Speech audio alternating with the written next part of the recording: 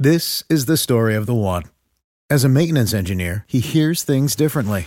To the untrained ear, everything on his shop floor might sound fine, but he can hear gears grinding or a belt slipping. So he steps in to fix the problem at hand before it gets out of hand. And he knows Grainger's got the right product he needs to get the job done, which is music to his ears.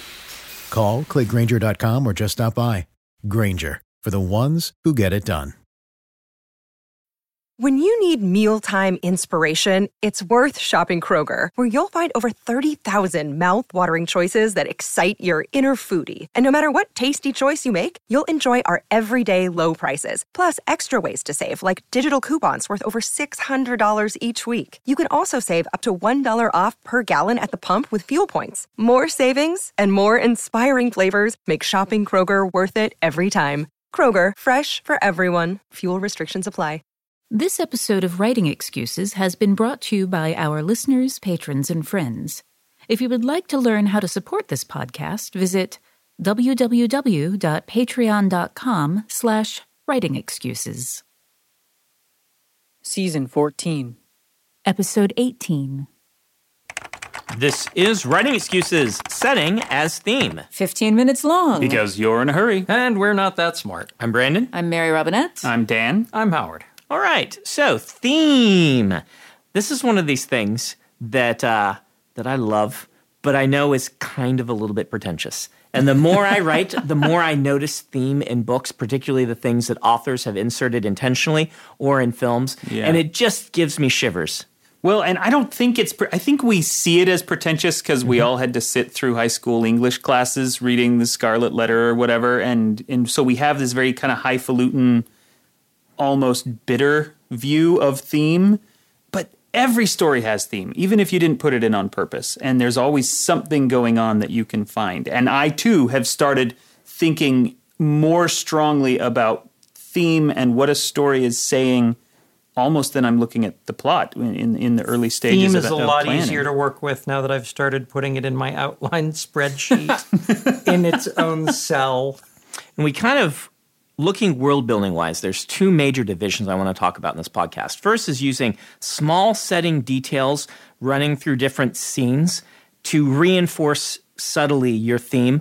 And the second, which we'll cover in the back half, is using your world-building and what you spend your world-building time as a reinforcement of your theme. But let's talk about the first one. What do I mean by this? This idea of little details in your setting as creating theme. I don't know, Brandon. What do you mean by this? Well, I'm talking about the way that oftentimes you'll see this in filmmakers and in writers where they will insert objects of description. Yeah. And oftentimes in the podcast, we've talked about how, I used Dan's great example. He said... long ago on the podcast, if you want to show maybe that a room is in a tough neighborhood, you show bullet holes in the window. And by narrowing in on a small object that you described in detail, you can often evoke a larger setting feel. Now, the more I write, the more I look for those little things to be something that is thematically connected to a lot of other sort of ideas that I'm having run through the story. Yeah, I wound up doing that in Calculating Stars with the presence or absence of the stars. Explain more. So, this begins with a meteor strike. And I open and I say that my characters are in the Poconos doing stargazing. And if she had known how long the stars would be hidden, she would have spent a lot more time outside with the telescope. And through the course of the rest of the book, I talk about how the stars are not there, and the different times that she should have been able to see stars, or people who were now going to grow up without clear memories of stars. And then, towards the end of the book, spoilers, she does see them again. And it is a representation. It's a thematic representation of having achieved goals. Yeah. That were taken away at the beginning. And it gives you chills when you read it. And you don't have to have noticed actively what Mary was doing by mentioning the absence of something, because we are keyed to pick up on these things, to pick up on story beats, to pick up on things that are missing, things that are reinforced in a story, even if we don't say, oh, I see what she's doing. She's making the absence of stars a theme until we get the stars at the end. You don't have to notice any of that. But as a reader, it gives you those subtle moments. There was a book that I read, I narrated years ago, it's not a book that I can recommend, unfortunately. It's should not have been an audiobook, but what that writer did with theme was amazing, these thematic resonances. And one of the images that she used was the light through a window onto snow, and it would appear in different places. And it always was in these transitional moments. And by tying that image with this transitional emotional character moment, you started to have these things happen where you would see that light in the window and you're like, oh no, oh no, oh no, oh no. Right. Someone who was very good at this in film is M. Night Shyamalan. And I love in Unbreakable how if you watch this, one of the characters is almost always presented for the first time in their scenes as a reflection. A door opening and, in the window of it, you seeing their reflection or seeing them in a mirror and things like this. And it just gives a slightly askew view of this character that makes you think something is off here, because I always am having my perspective flipped, and it ends up really working in the movie. Mm-hmm. It punches you in the face without you realizing that it's doing so. Yeah. One of my favorite examples that I use when I teach theme is actually just Star Wars, Episode 4, A New Hope. I think there's several themes. One of them is sometimes you have to rely on something bigger than yourself. And the movie, from the very first shot of here's the tiny little spaceship and here's the big giant spaceship they can't possibly hope to defeat, is filled with all of those moments of overpowering evil, or we have tried this and screwed it up. And the thing that makes it such a great example is that those things are going to be there anyway. Yeah. Because it is a quest story. And then just using that, turning it into the theme, makes the final thing where they blow up the Death Star, spoiler warning, what? Makes it very satisfying, much more so than any other given explosion in a movie, because you've been thematically prepared for, we can't do this, oh, now we're going to use the Force and we can. Yeah. At the end of the movie, they can't see the star anymore. Oh. I'm sure there are no more Death Stars. I'm glad that they took care of that. Boy, yeah, me too. Dodged a bullet on that one. How do you do this without it standing out too much? I can see some of my early efforts at creating theme in my books feeling too obvious. I'm putting it in a spreadsheet helps me, because by explicitly stating it openly in the spreadsheet, I've gotten that explicit author's message out of my system, and now I can look at, in other cells, as I'm looking at other parts of the outline, I can look at what are the subtle ways in which this can be reflected. What are the ways in which these two themes can work together in this character's arc? Because I've got the explicit stuff out in the open where I can stare at it, and I can be thinking about the subtleties. In my historical thriller, which at time of recording is called Ghost Station, and for all I know will be out under a different title by the time we release this episode, I have no idea. One of the themes I was playing with was the idea, because it's 1961 in the middle of the Cold War, and so I was playing with this theme of how once the superpowers get moving, you can't stop them. And all I did, rather than try to be overt about that, is I just filled the book with trains and music boxes and clocks and gears and this concept of you're just a little cog and the machine is going to keep going whether you want it to or not. And it never beats you over the head with that idea, but it's always there in the background. Yeah, and I think that that's a really good example because it demonstrates the dual purpose. For me, the thing that is that making sure that there is a dual purpose, that you don't just have, a window over snow. Let us now pause and consider this important window. Right, that that all of these trains and things are doing a function in that world. And that's where the world building aspect of theme comes in. It's not just being by itself. David Lynch does this.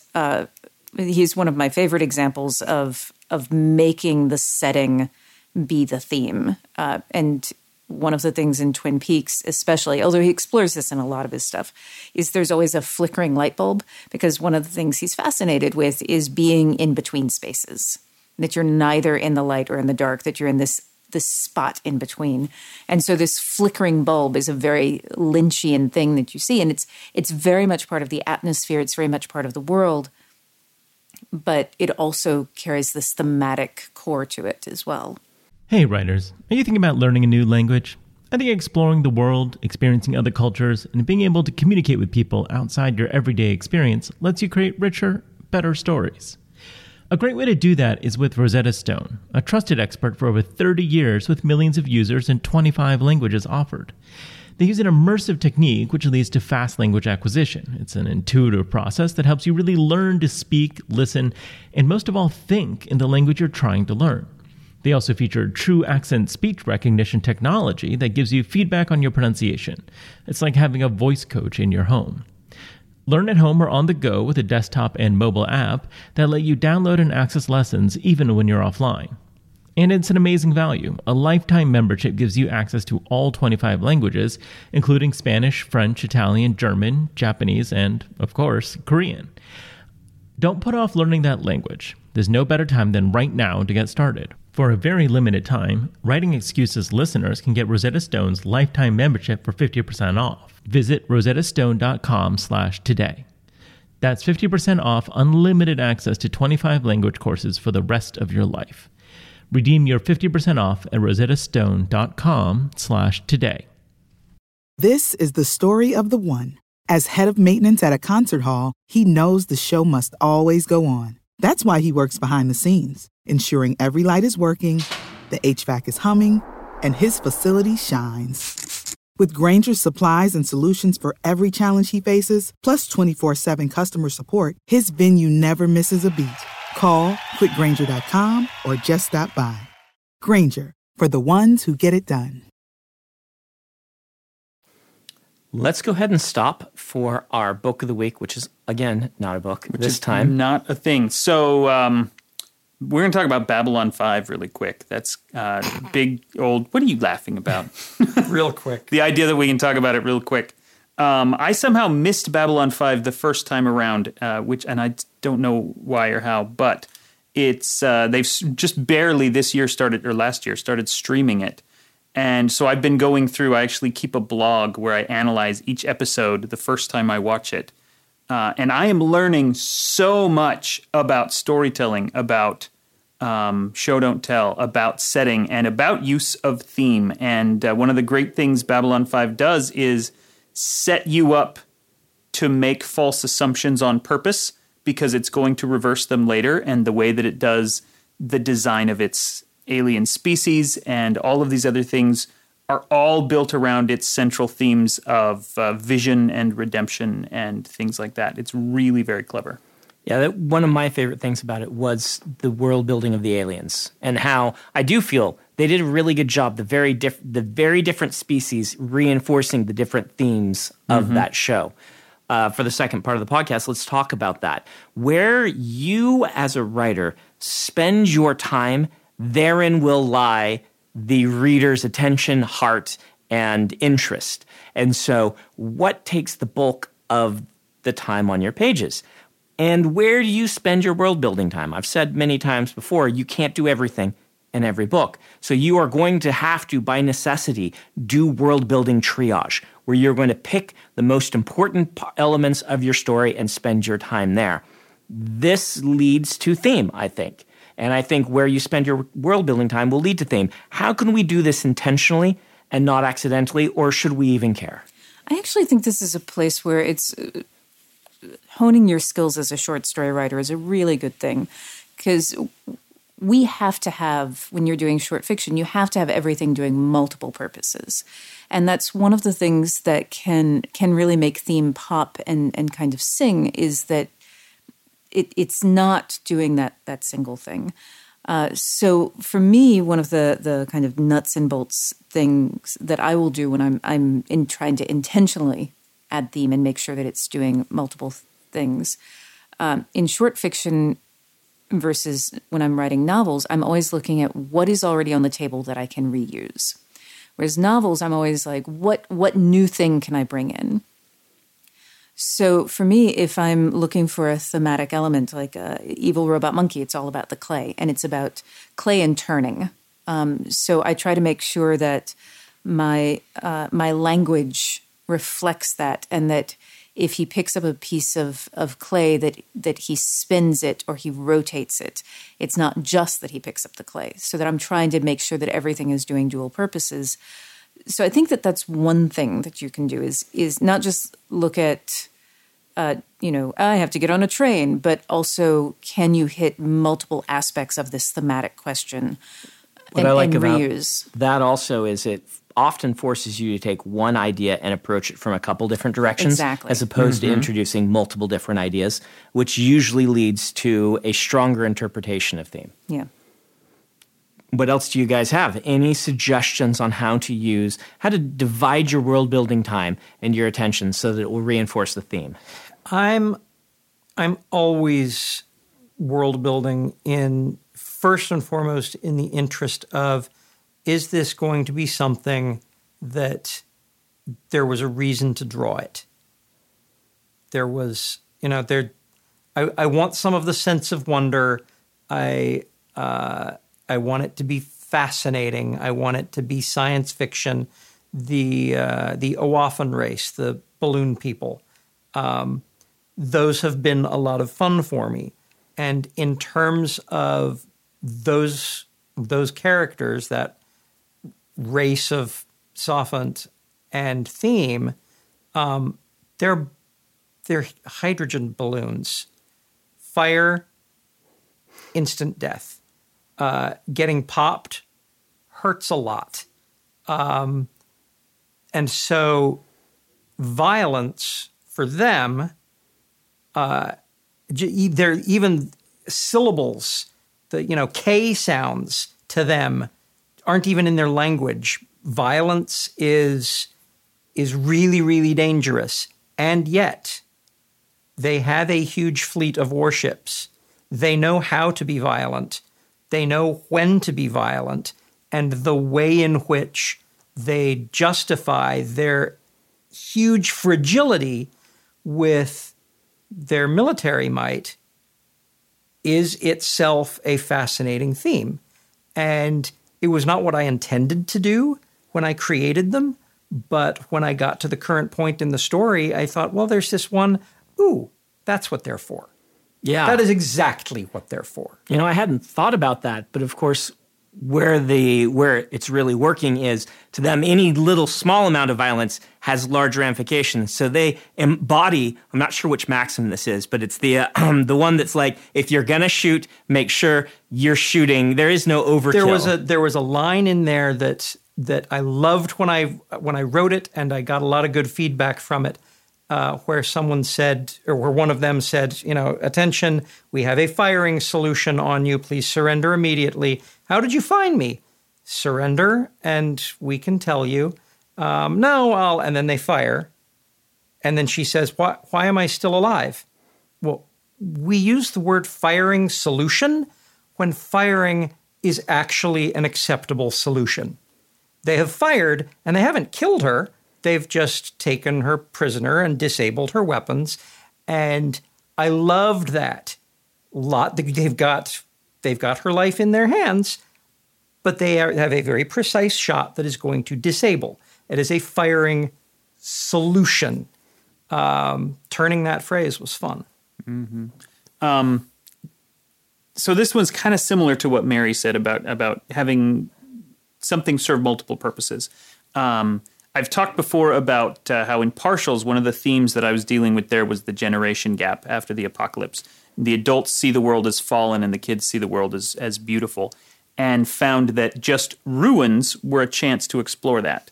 Because seen from one angle, this destroyed, dilapidated house used to be a house. Look how great it used to be. And now it's all fallen apart and overgrown with weeds. And seen from another angle, look, nature's coming back. Nature is reclaiming this, and it is beautiful. There's a tree growing in the middle of the floor. And so you can use different viewpoints to explore the same thing from different sides. Let's go ahead and break it here. Mary Robinette, you have some homework for us. Yeah. So what I want you folks to do is I want you to pick a thematic element, and you're gonna weave this into a work in progress.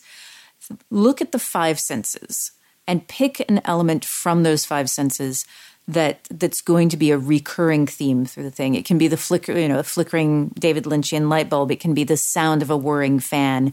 It can be a scent of roses. Whatever it is, pick something and figure out a reason. Not just don't just put it in a scene. Figure out a reason that it is in each scene and see if you can weave that through.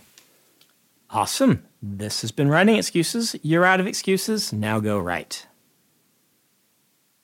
Writing Excuses is a Dragonsteel production, jointly hosted by Brandon Sanderson, Dan Wells, Mary Robinette Kowal, and Howard Taylor. This episode was mastered by Alex Jackson. This is the story of the one. As a maintenance engineer, he hears things differently. To the untrained ear, everything on his shop floor might sound fine, but he can hear gears grinding or a belt slipping. So he steps in to fix the problem at hand before it gets out of hand. And he knows Grainger's got the right product he needs to get the job done, which is music to his ears. Call, click Grainger.com, or just stop by. Grainger, for the ones who get it done.